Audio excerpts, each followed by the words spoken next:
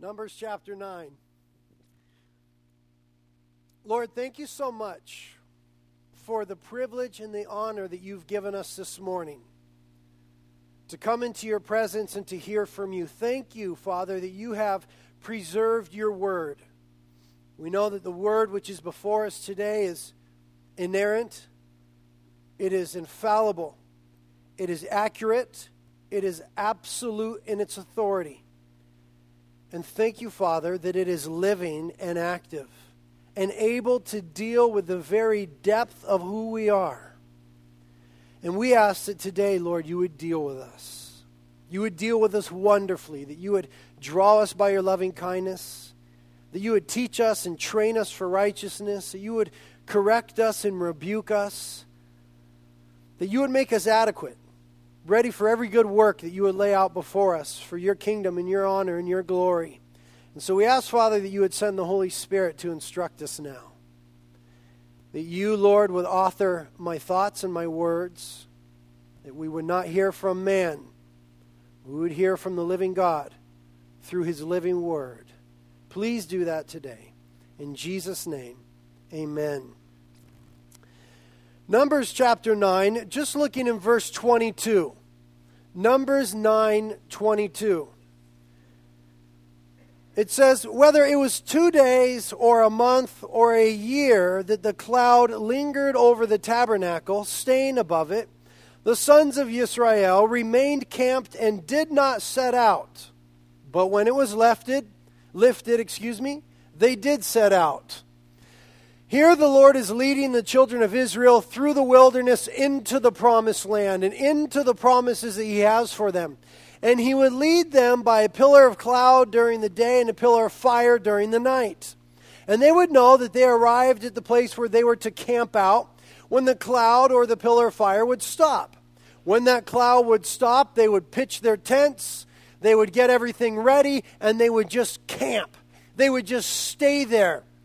And no matter how long it was, they didn't dare move from that place where the Lord had them until the cloud moved on. And then when the cloud began to move, they would say, okay, cool, we're finished here. And they would pack up their stuff and they would follow the Lord. The Lord has us as a church camping out on this theme of prayer. The cloud has stopped right here, so to speak. He's been leading us as a church through the book of Colossians. He's been leading us as a church and as a people into his promises that he has for us. And now, behold, the cloud has stopped. And it has stopped wonderfully on this topic of prayer. The Lord is dealing with us and speaking with us, and we dare not get anxious. Can you imagine the children of Israel there in the camp saying, come on, cloud, just move. Lord, we're sick of this, just go. It says they didn't do that. It says whether it was 2 days or a month or a year, they camped where the Lord had them. I don't know how long the Lord is going to have us camped out in this subject of prayer, but we will camp until the cloud moves. Amen? And the reason the Lord has us here is because there's wonderful things that he wants to do in our midst. There are amazing promises that he wants to deliver. I am believing the Lord for more on this coastline. Not that I'm ungrateful for what the Lord has done, but wouldn't you agree that if this was all the Lord ever did, and this is as far as we ever went as a church, that we would just kind of be left going, wow. Lord, I believe you for so much more. It seems, Lord, that there's so much more that you could do, so much more power that we could see, so much more salvation, so much more grace, so much more healing and renewal and refreshing and restoring. Lord, more. And I believe the Lord wants to do more.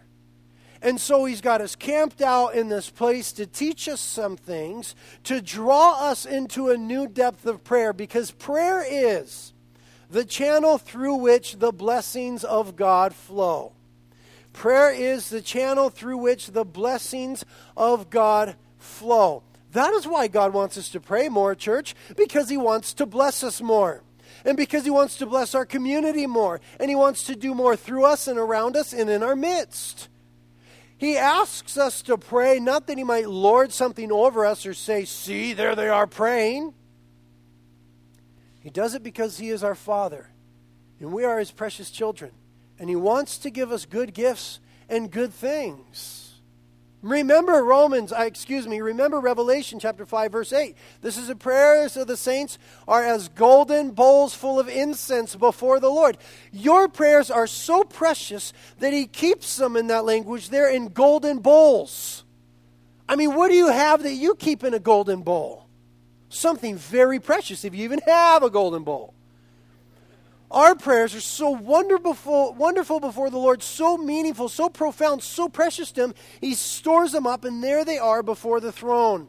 And the question that I want to pose to us congregationally and individually today is this: do we have all that the Lord wants us to have? Do you have everything that the Lord has for you? Do we have everything that the Lord has for us? Church, we do not. There are some blessings that come to you simply because you are a child of God.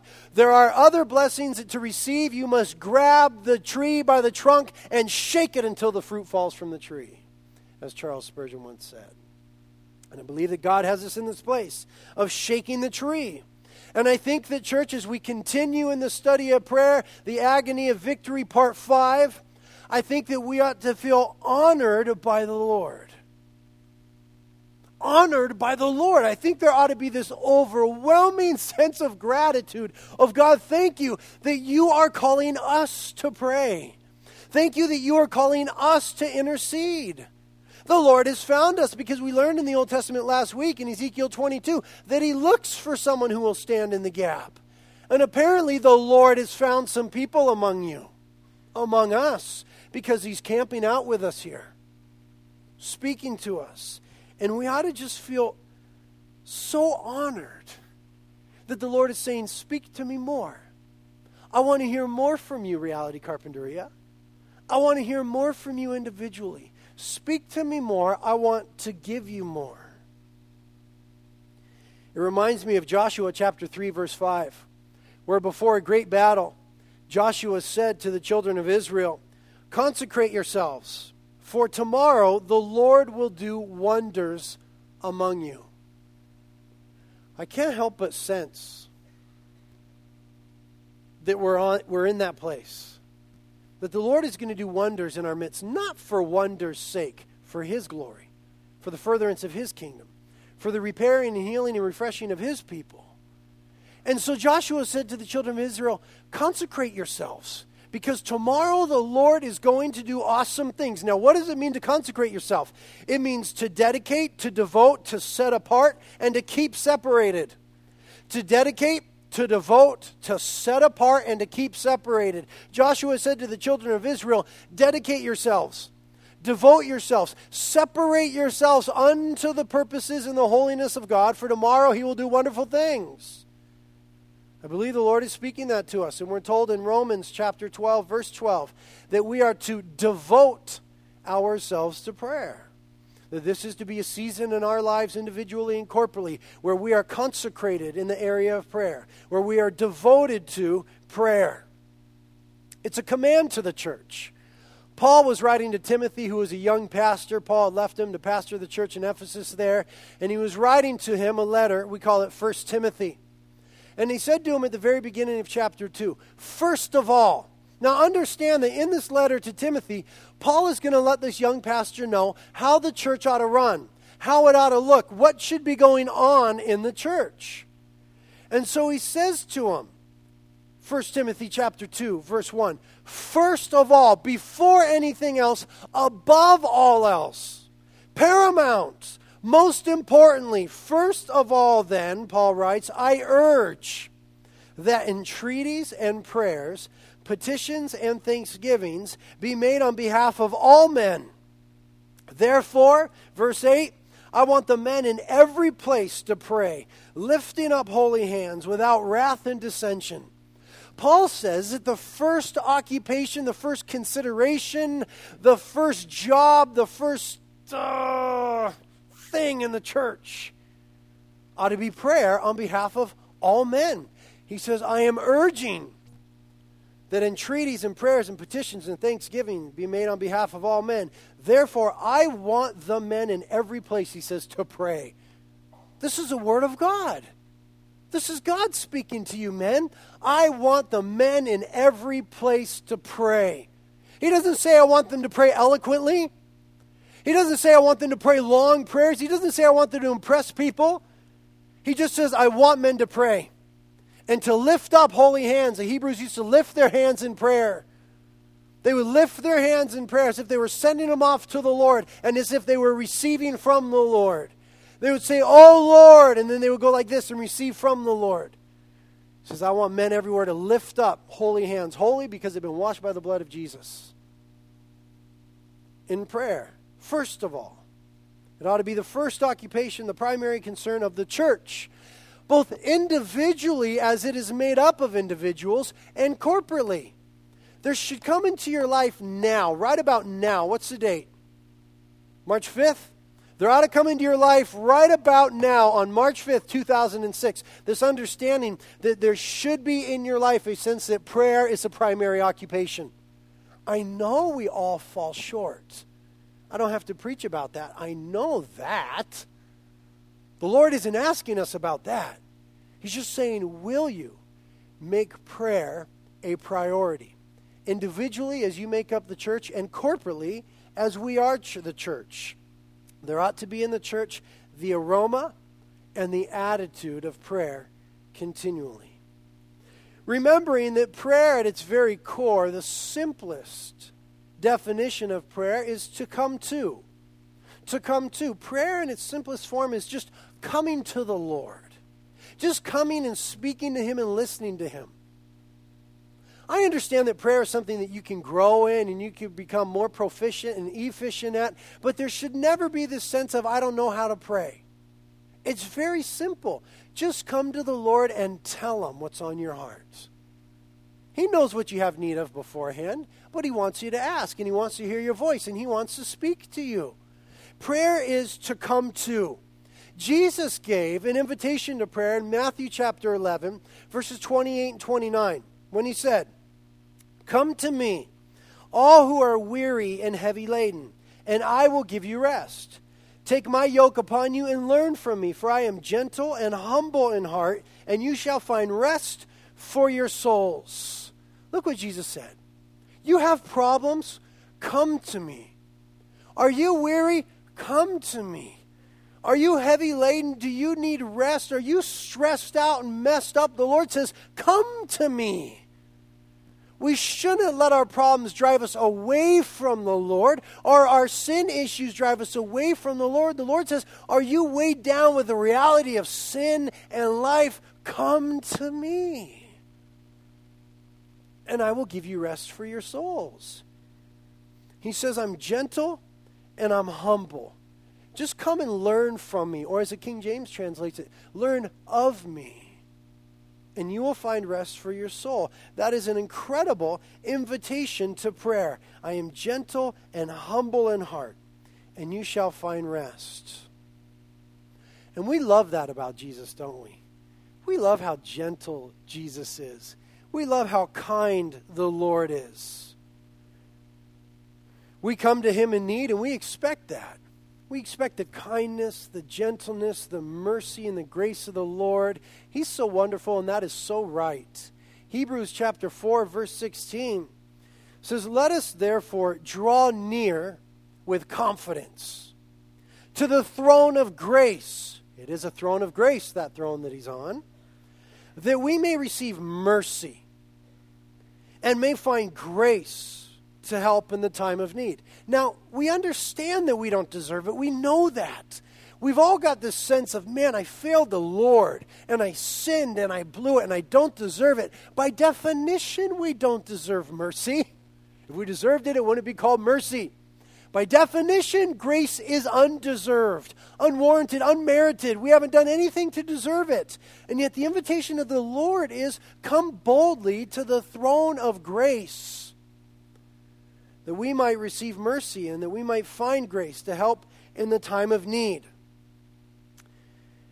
And it is when we draw near to the Lord in prayer that the grace the mercy and the power of God are brought into a situation. You understand that? I mean, are you like me that in your life you need God's grace and mercy and power to flood a situation? Is too much for you? Is beyond you? Is too heavy? Is too gnarly? Is too scary? You can't do it. And you need the grace and the mercy and the power of the Lord. The Lord simply says to you, church, enter boldly into my throne room that you may find it. And the conduit is prayer. It is through prayer that the grace and the mercy and the power and the blessings of God enter into a situation. I mean, that's what happened in Exodus 32 last week. God was going to come against Israel in judgment, and Moses prayed for mercy. And God's mercy entered the situation. That's what was needed in Mark chapter 9, where there was a demon-possessed boy, and the disciples couldn't cast it out. The Lord said it was because of their lack of faith and their lack of prayer. Prayer would have released what was needed in that situation. That's the prescription given to us in James 5:16. Confess your sins to one another and pray for one another that you might be healed. Prayer is a conduit for God's grace and blessings and power and mercy. And gentle, humble Jesus has all of it.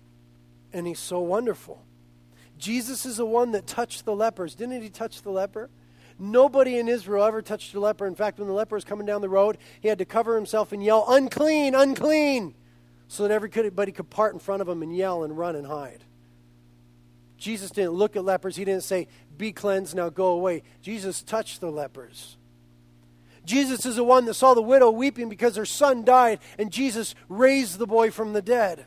Jesus is so wonderful and merciful. He's the one who scooped children up in his arms and suffered the children to come unto me. And you should become like one of these, the Lord said, as he held little kids. Jesus is the one that when there were the multitude that was hungry, multiplied the bread and the fish that they might eat. Jesus is the one that heard the cry of the blind man, have mercy on me, son of David, the blind man said. And the Lord healed him. He's the one who healed the legs of the lame. Jesus is the one that forgave and cleansed the prostitute. Jesus is the one that had mercy on the woman who was caught in adultery. Jesus is the one that stood over Jerusalem and wept over it, saying, how long I have wanted to gather you as a hen gathers her chicks, but you wouldn't have it. Jesus is the one that allowed John to recline upon his chest at the Last Supper, that wonderful picture of intimacy. Jesus is the one that restored Peter on the beach, even after Peter denied him 3 times, saying, may God kill me and damn me if I'm lying. I don't know Jesus. Jesus is the one that met him on the beach that morning and restored him and used him and blessed him. That's Jesus, man. That's the things that Jesus does. That's who he is. That's who's inviting us to come to him when we're weary and heavy laden. But there's one more picture of Jesus I want to share with you this morning. There's a picture of Jesus that we can't forget. It's a picture of Jesus responding to prayerlessness in his house. It's very important. It isn't gentle and it isn't humble. But it is right and it is warranted. It's an act of judgment from the Lord against prayerlessness. Jesus displays this act of judgment when he goes into his Father's house, the temple, not 1 time, but 2 times. At the beginning of his ministry and at the end of his ministry. And in this act of judgment, he destroys for us for a moment that picture of the gentle, humble, merciful Jesus that we love to come to. And he acts out with violence, warranted as it was, and judgment, right as it is. This picture of Jesus is so important that it's in all 4 Gospels. Every single Gospel account has it in there. It's that important. It's that profound. You know what kind of stuff is in all 4 Gospels? The cross and the resurrection. It's that important. Turn in your Bibles to Mark chapter 11, please.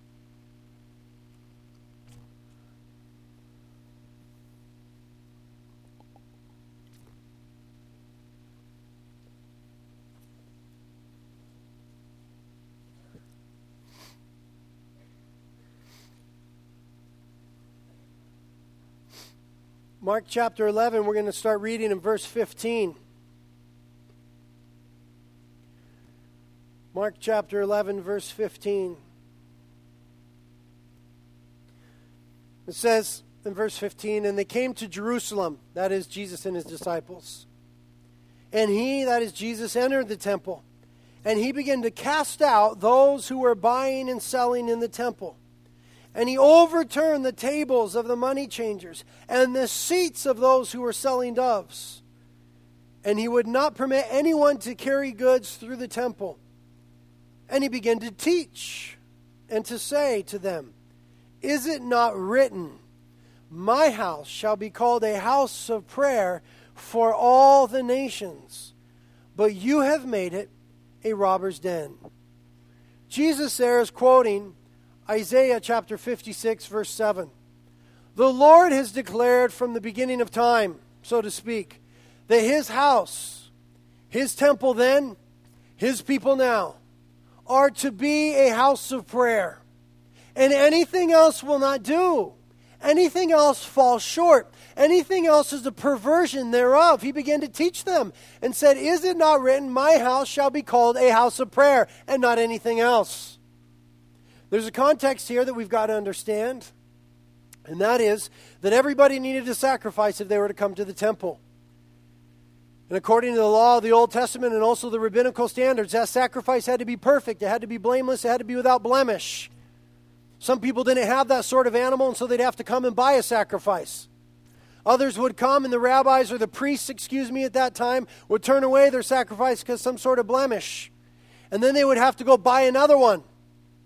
But there was all sorts of money in the land at that day. There was Roman money, and there was Greek money, and there was Jewish money. But you couldn't use any of that at the temple. The priests who were corrupt, we know from the gospel, set it up so that you could only use priestly money. And so the money sellers would sell you the perfect sacrifice, but they would sell it to you at an exorbitant rate. But first you got to go exchange your money, and they always get you on the exchange. And so it become corrupt. And this was all taking place in the outer court known as the court of the Gentiles. Only Jews were allowed in the inner court, but God did have for the nations, the Gentiles, an outer court. And there all the peoples from anywhere in the world, every tongue, tribe, and nation, were to be able to come to the house of the Lord and experience God and his presence and his power and his love and sacrifice to him and receive his forgiveness and his mercy. But they had crowded up that area with so much commerce and crooked commerce, and so much business and busyness. They had perverted a place that was supposed to be sanctified. It was supposed to be holy. It was supposed to be consecrated, set apart. There was a special purpose. This place, this court, was supposed to be for prayer for everybody and anybody. And when Jesus saw it, well, I guess in his righteousness, he just couldn't stand it. It says that he began to throw the tables over. And it says that he threw the seats over. I wonder if the people were still in them. It doesn't say. He let the animals loose. He threw them and he cast them all out. Remember, this is the second time the Lord has done this. And there's no indication in the text that he's doing it with a smile. Oh, you sweet little kids, get on out now. Move away. There's no indication in the text. In fact, the first time he cleansed the temple gives us a better idea of the mindset and the heart of the Lord at this moment. We're told in John chapter 2, at the beginning of his ministry, when he cleansed the temple for the first time, that he made there a whip. That the Lord made a whip. Now, I suppose in his omniscience, in the fact that he knew everything, that if the Lord made a whip, he purposed on using it. The Lord made a whip in John chapter 2. And he went in there. And we're not given the details except for he turned over the tables and he turned over the chairs. But Jesus had a whip that day. And we're told in verse 16 of John 2 that he said to the people, "Take these things away. Get them out of here. Clear this space. Clean this space. Free this space." We're told in Mark chapter 11 here in our text in verse 18, "And the chief priests and the scribes heard this and began seeking how to kill Jesus, how to destroy him. For they were afraid of him, for all the multitude was astonished at his teaching. Those who are sincere and seek the Lord, they didn't have any problem with it. They saw clearly that what the Lord was doing and teaching was absolutely right on. Those with a pure heart before God that were there just wanting to have the Lord were just astonished. Wow, this is gnarly, but this is right. But those who were perverted, those who were corrupt, those whom Jesus called on several occasions the hypocrites, they were afraid. Are you astonished this morning at the Lord with the whip, or are you afraid? I hope that you're not afraid. Thy rod and thy staff, they comfort me. The Lord knows when to come with the whip, and He knows to come with a hug. He knows just what we need and when we need it. And people, what I'm talking about this morning is our hearts. Our hearts today are the temple of the Lord. We're told of that in 1 Corinthians chapter 6, verses 19 and 20, where it tells us that we are the temple of the living God, that we've been bought with a price. The temple in Jerusalem, it's not there. Even at the time of Jesus, the Shekinah glory was not there. But when you become a Christian, the Bible declares that the Lord comes and takes up residence in you. Aren't we told in Revelation 3:20 that He's knocking at the door of the heart, and if you open, He'll come in and He'll fellowship with you? What is the house of the Lord that needs to be cleansed today? It is our hearts. We might draw a parallel from the temple to the church and say, yes, the church needs to be cleansed, and it does. But guess what? The church is made up of people. And the church is not a perfect parallel to the temple, because the Lord will meet you in any church. But He's taken up residence in you.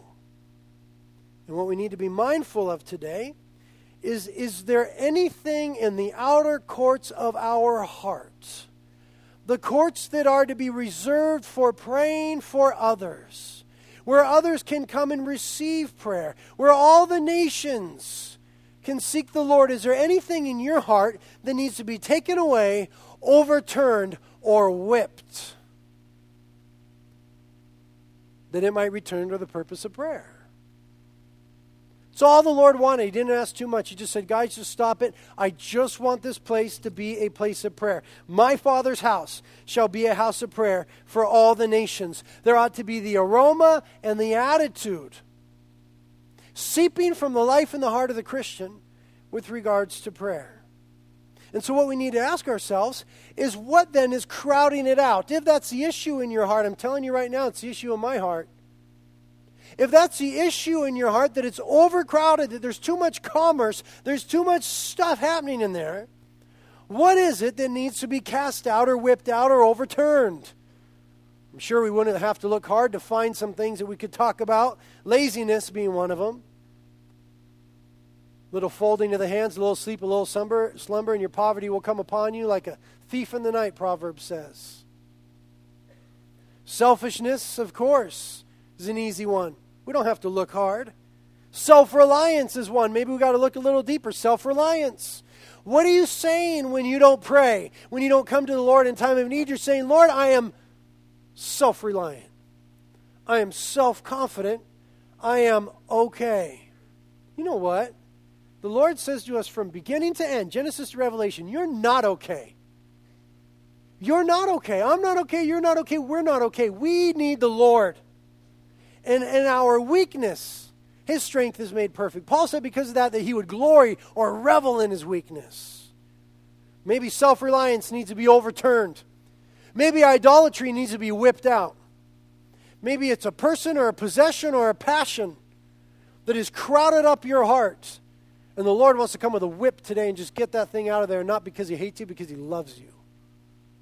Because He wants to commune with you through prayer, but there's something that's in the way. Maybe it's entertainment. I know something about this. You know something about this. We are conditioned in this culture to believe that we need to be entertained at every single moment. In fact, people bring it into church. I hear it. Make it a good one today. Oh, be funny. Oh, it's got to be good.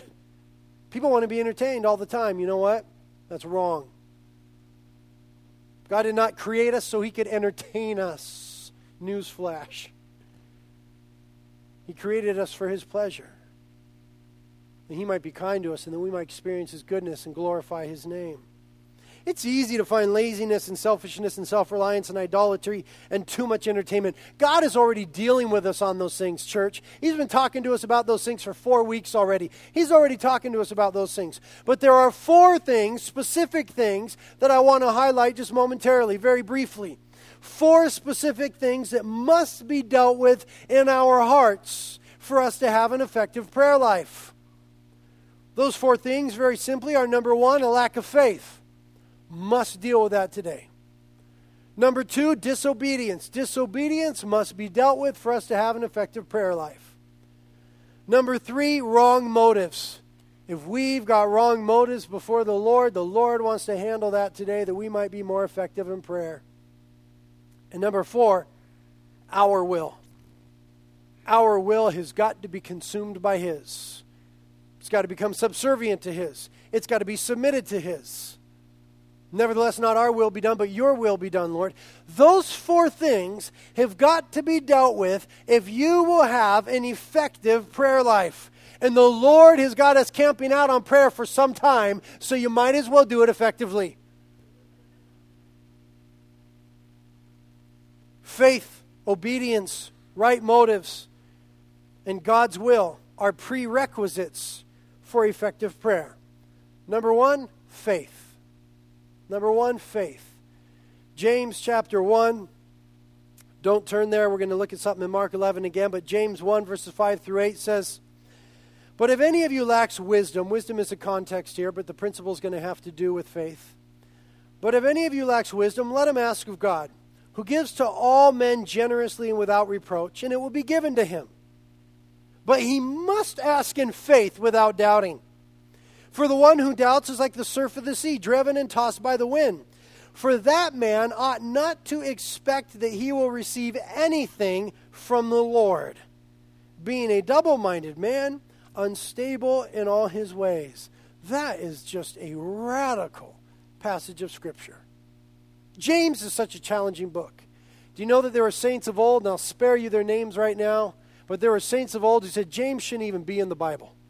James and Revelation, we ought to do away with them. They're just too gnarly. They're just too radical. Why? Stuff like this. Verse 7.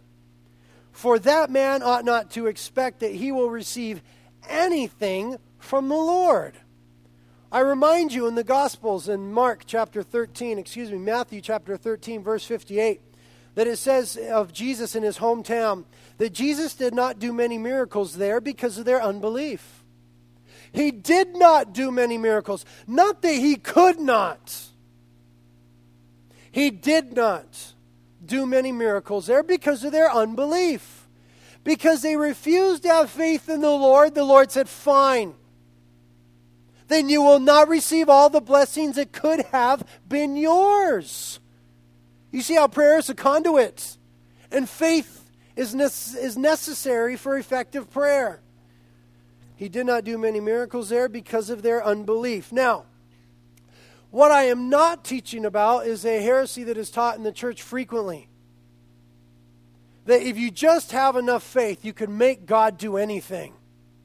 Faith teachers in the faith movement, the prosperity movements. That's a false doctrine. That if we just had enough faith, we can make the Lord do anything. We're going to see in a minute that that's ridiculous when we talk about God's will. But faith is a necessary component for prayer. Don't ever let anybody tell you, if you pray for your Aunt Betty to be healed by the Lord and she dies, that it's your fault because you didn't have enough faith. That is destructive. That is wrong. That is not what the Bible is trying to teach us. But it is simply trying to say that when we come to the Lord, we must come with faith. What about the Apostle Paul? I would make the argument that nobody in human history had more faith than the Apostle Paul. And he had a thorn in his flesh, some sort of ailment. And he asked the Lord 3 times to remove it. And the Lord said, "No, Paul, my grace is sufficient for you." Would someone then have us believe that Paul, because of his lack of faith, brought that upon himself, that it was his own fault, that if he only really believed, he could have forced God to do it? That is not what the Bible is saying. Please, if you see that on TV, turn it off. If you hear that from a pulpit, leave. That's not what the Bible teaches. It's a destructive heresy. But the Bible does teach that we need to have faith. And that without faith, we shouldn't expect much. I mean, it's logical and it makes sense. You know what faith does? Faith honors the character of God. That's why it's so important. It honors the character of God. We're told in Hebrews chapter 11, verse 6, that without faith, it is impossible to please God. And so he who comes to God must believe that he is, and that he is a rewarder of those who seek him. You see, you can't come to God with just any attitude. Without faith, it's impossible to please God. And faith means that you come believing that he is who he reveals himself to be in Scripture, and that he is a rewarder of those who diligently seek him. And now when we come to him with that attitude, we learn there in James chapter 1, verse 5, that the Lord will give to you liberally. Without discrimination, the Lord wants to give us what we have need of. But I would forward to you that the lack of faith is an insult to God. It's just an insult to God, just plain and simple. It's just wrong. There was Jesus in his hometown of Nazareth, and they said, "We don't believe you." And the Lord said, "Then I won't heal you. I'm out of here." I mean, can you imagine if I go to my wife and I say, "Sweetheart, I'd like to take you out on a date tonight. Go get dressed, get ready. We're going to go out on a date. It's going to be awesome. I'm going to bless you, baby." And she just stood there. I said, "Honey, what are you doing? Go get dressed. Go do what you do. Go do stuff. Go. And she just stood there. I said, "Honey, sweetheart, what are you doing? Why aren't you getting ready?" And she were to say to me, "I don't believe you." "What do you mean you don't believe me?" "I don't believe you." "What don't you believe?" "I don't believe that you want to bless me. I don't believe you're going to take me out, and I don't believe you want to show me a good time, and I don't believe you have good things in store. I don't believe you." Now, if I had a record of lying to her, then she would be in the right to say that. But I don't lie to my wife. I haven't lied to my wife. Not that I know of, honey. Now, the Lord is not a man that he should lie. And the Lord has been faithful to every generation. The Lord has never failed anyone, and he's not going to blow his reputation on you. And so can you see how me, a fallible, imperfect man, would be horribly insulted if my wife said, "I don't believe you. I'm not going to put my clothes on to go out with you." I mean, it would break my heart. How much more is it insulting to a perfect God when we just don't believe? We just don't believe his promises and his character and his goodness and his ability. I mean, church, it's just plain wrong. And the Bible says, don't expect much. We learned in Luke chapter 18, where we talked about importunity, persistence with insistence in prayer, that Jesus wants to bring about justice for those who cry to him day and night speedily. But he ends in Luke 18:8 by saying, "But will the Son of Man find faith on earth when he comes?" Matthew 14, verse 31. Immediately Jesus stretched out his hand and took hold of him and said to him, "You of little faith, why did you doubt?" Who's him? Peter. This is when Peter was walking on the water. Peter had this incredible moment of faith and said, "Lord, if it's you, then bid me to come to you." And the Lord said, "Come on, Pete." Peter jumped down out of that boat and he began to walk on water. But what happened? We're told in Matthew 14 that when he saw the wind and the waves, in other words, put very simply, when he got his eyes off the Lord and onto the circumstances, he began to sink into those circumstances. And what was the response of the Lord? The Lord said, "Why did you doubt?" He grabbed him. The Lord is faithful even when we're faithless.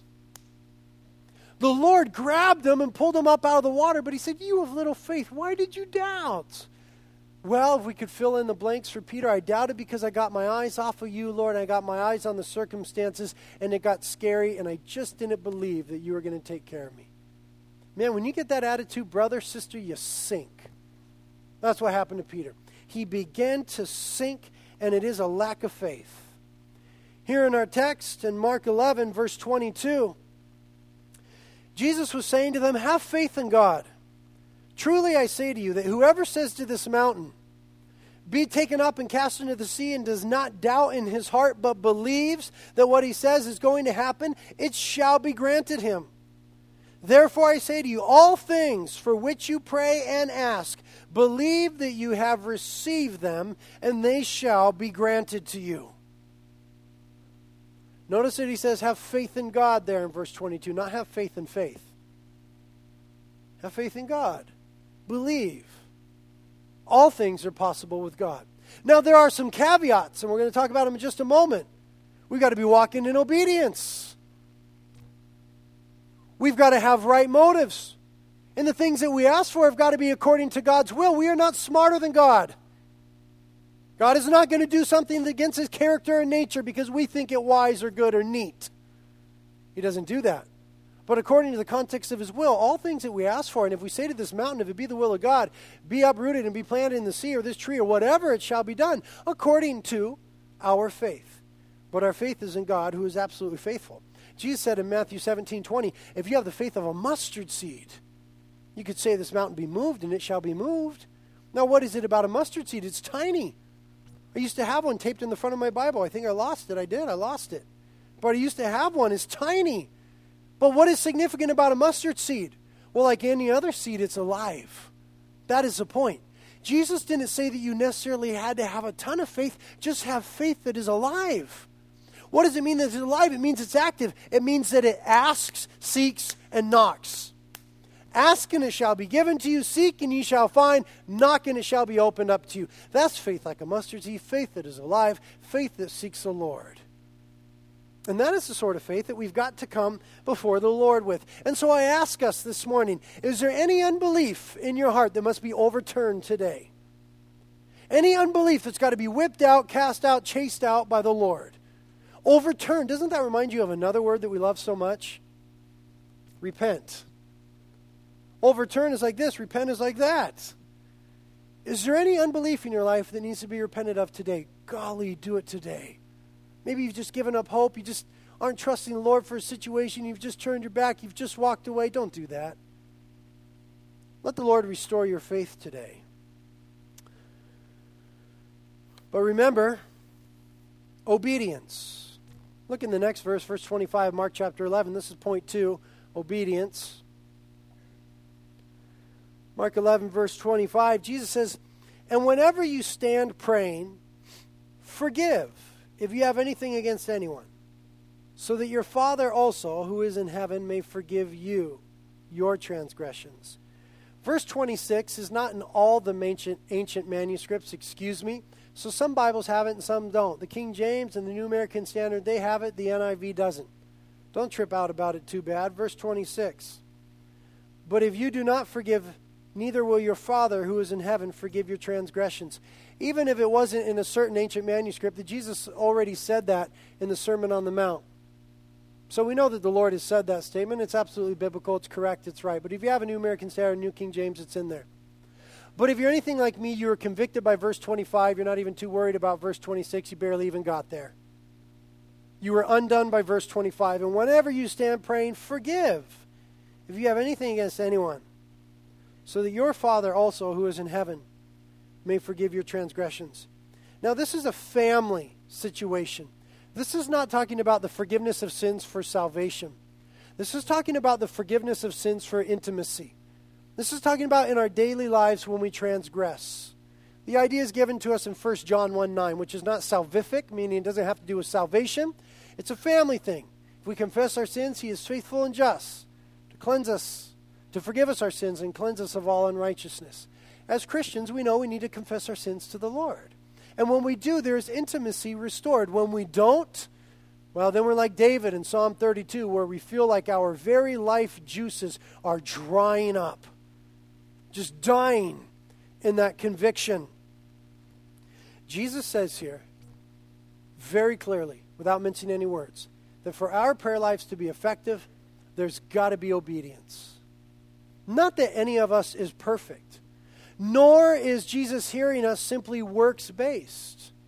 But do not live like hell and expect to receive all the blessings of heaven. It simply doesn't work that way. God will not be mocked. We will reap what we sow. And we cannot expect to just do whatever we want to do and then say, oh, God, bless me. Oh, God, do this and that and the other. It just doesn't work that way. 1 John chapter 3, verses 22 and 23. And whatever we ask, we receive from him because we keep his commandments and do the things that are pleasing in his sight. This is his commandment, that we believe in the name of his Son, Jesus Christ, and love one another, just as he commands us.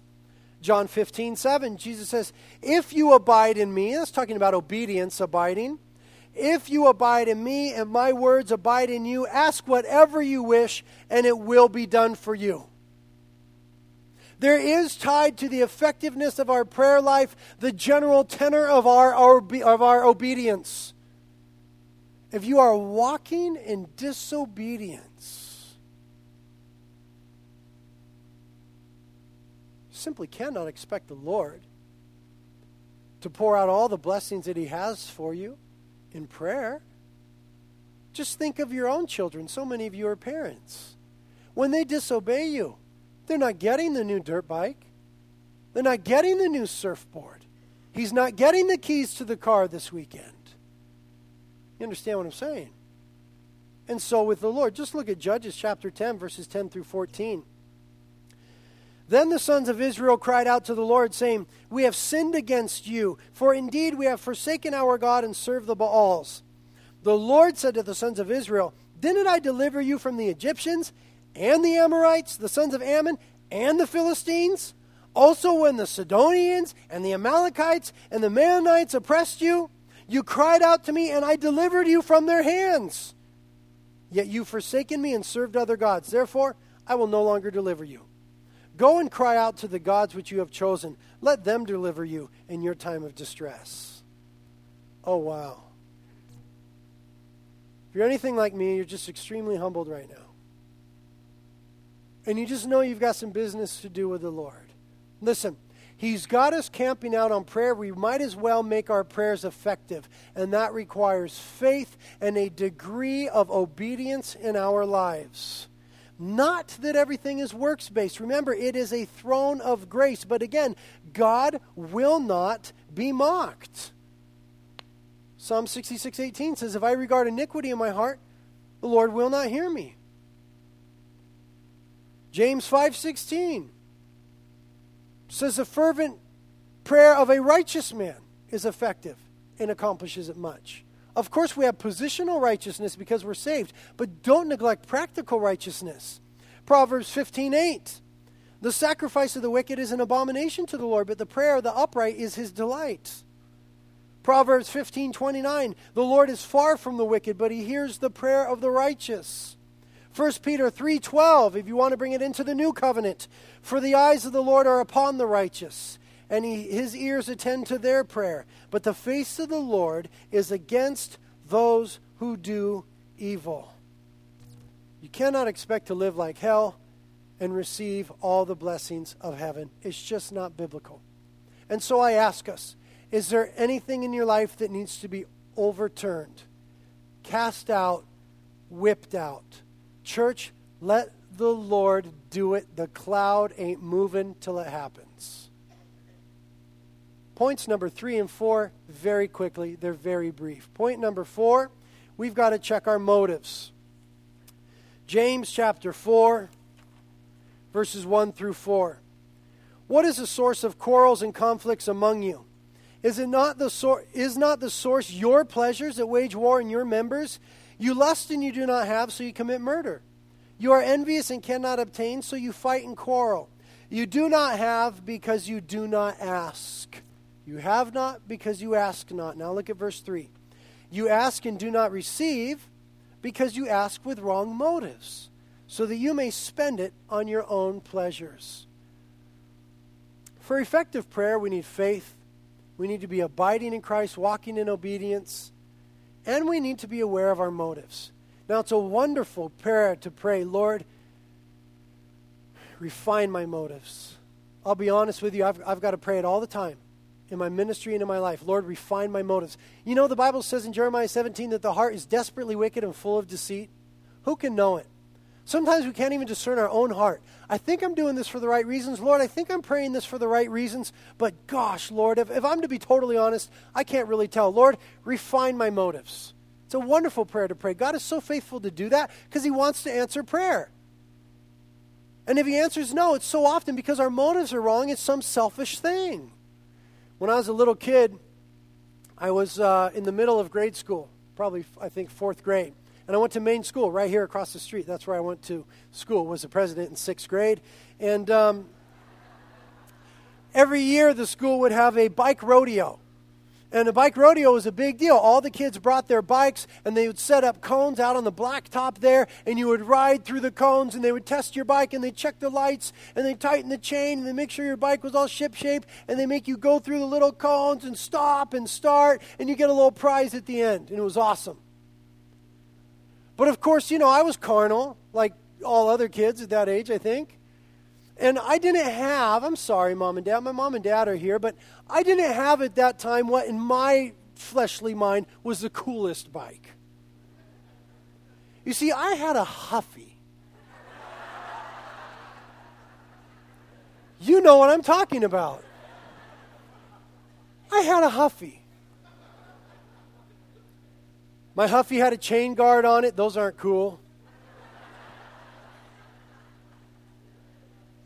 My Huffy had the U handlebars. Those weren't cool anymore then. My Huffy had a banana seat.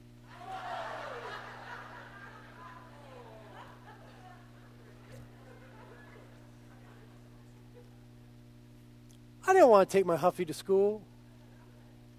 I was raised in a Christian home. I purposed to pray. Oh man, was I importune. I tell you, I was persistent and insistent. I testify before God today that I prayed almost all night. You see the old Safeway over here, there used to be a bike store right next to it. Now it's some pet food joint. But there used to be a bike store there. And in that bike, they had a red line. Anybody remember red lines? Those were the cool bikes. They didn't have chain guards. They didn't have the U handlebars. They had the cross that went across there. And it was alloy, and it was red, and it was white, and it was awesome. And I wanted it.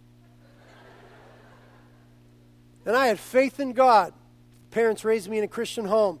I had faith in the Lord. I tell you, as God is my witness, I prayed all night. Lord, give me the bike. Don't make me go to school with my Huffy. I want the red line. I'm telling you, as God is my witness, I prayed all night. And I was 100% convinced when I got up in the morning that that red line would be on the porch. I was absolutely sure of it. I got up at first dawn. I ran to the front door. I threw open the door. No red line. I thought maybe it's in the garage. I threw open the garage. The Huffy. Black and yellow with sparkles in the banana seat. My faith was shipwrecked. How could I believe in God anymore? I prayed in faith all night long. Lord, this is the best thing. If only I had the red line, Lord, it makes so much sense. You ask and you do not have because you have wrong motives. They're selfish. Sometimes we just need to have our motives dealt with by the Lord. He just needs to whip out some selfishness. He just needs to help us discern what those motives are. We just need to say, Lord, help my heart. We're just told, you have not because you ask not. But if you ask and you don't have, maybe it's because your motives are wrong. Last point, very quickly, we must pray according to God's will. 1 John chapter 5, verse 14, this is the confidence which we have before him, that if we ask anything according to his will, he hears us. We know that, of course. We're not smarter than God. We're not going to make him do something that is not according to his character and his ways. But we do see that sometimes his ways, it is acceptable within his will to bring judgment on people or to extend mercy. And we saw in Exodus 32, the only thing that made the difference was that a man asked. It's not that extending mercy was against God's will. God always wants to extend mercy. But will we ask?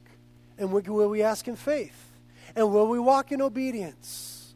And will we let the Lord refine our motives? And when we ask according to His will, we will see God do things that are unimaginable, unbelievable, beyond us, more than we ever even thought to ask the Lord will do. He's longing to bless us. Come to me if you're weary and heavy laden. The conduit for all the blessings of God is prayer. And so here's your homework this week for your home groups. You have no doubt written those 4 points. Come ready to discuss those. Come ready to confess. Come ready to share. Come ready to encourage one another. Pray for one another. Come ready to talk about faith, motives, God's will. Come ready to talk about obedience. Meditate for the next couple days on those 4 points. And God will deal with us in our home groups. Now we're just going to worship the Lord, and our prayer for this worship time is that we just see Him more clearly. Because you know what? I think if we see the Lord more clearly, that faith is going to go through the roof. I think if we could just see the Lord more clearly in worship, that obedience is not going to be such a problem. I think if we could just see the Lord in worship, that He would just refine our motives because of His holy presence. And if we would just experience the presence of God, we would be so quick to say, Lord, your will, always your will, for your person and your church. Amen? Lord, thank you. We ask that now as we worship you, that you would be honored and blessed in our praises, that you would come and inhabit the praises of your people, and that you would just reveal yourself powerfully here, Lord. We need more of you. And yet it's wonderful, Lord, you're asking for more of us. You're calling us to come to you in prayer in a new way, in a fresh dimension, deeper than ever before. I'm reminded of the scripture, draw near to the Lord and He will draw near to you. So Lord, we want to do that now. We just ask that you would snap every heart to attention with the glory of your presence. And that Holy Spirit, you would come now and work in us and on us, that you might powerfully work through us for your glory.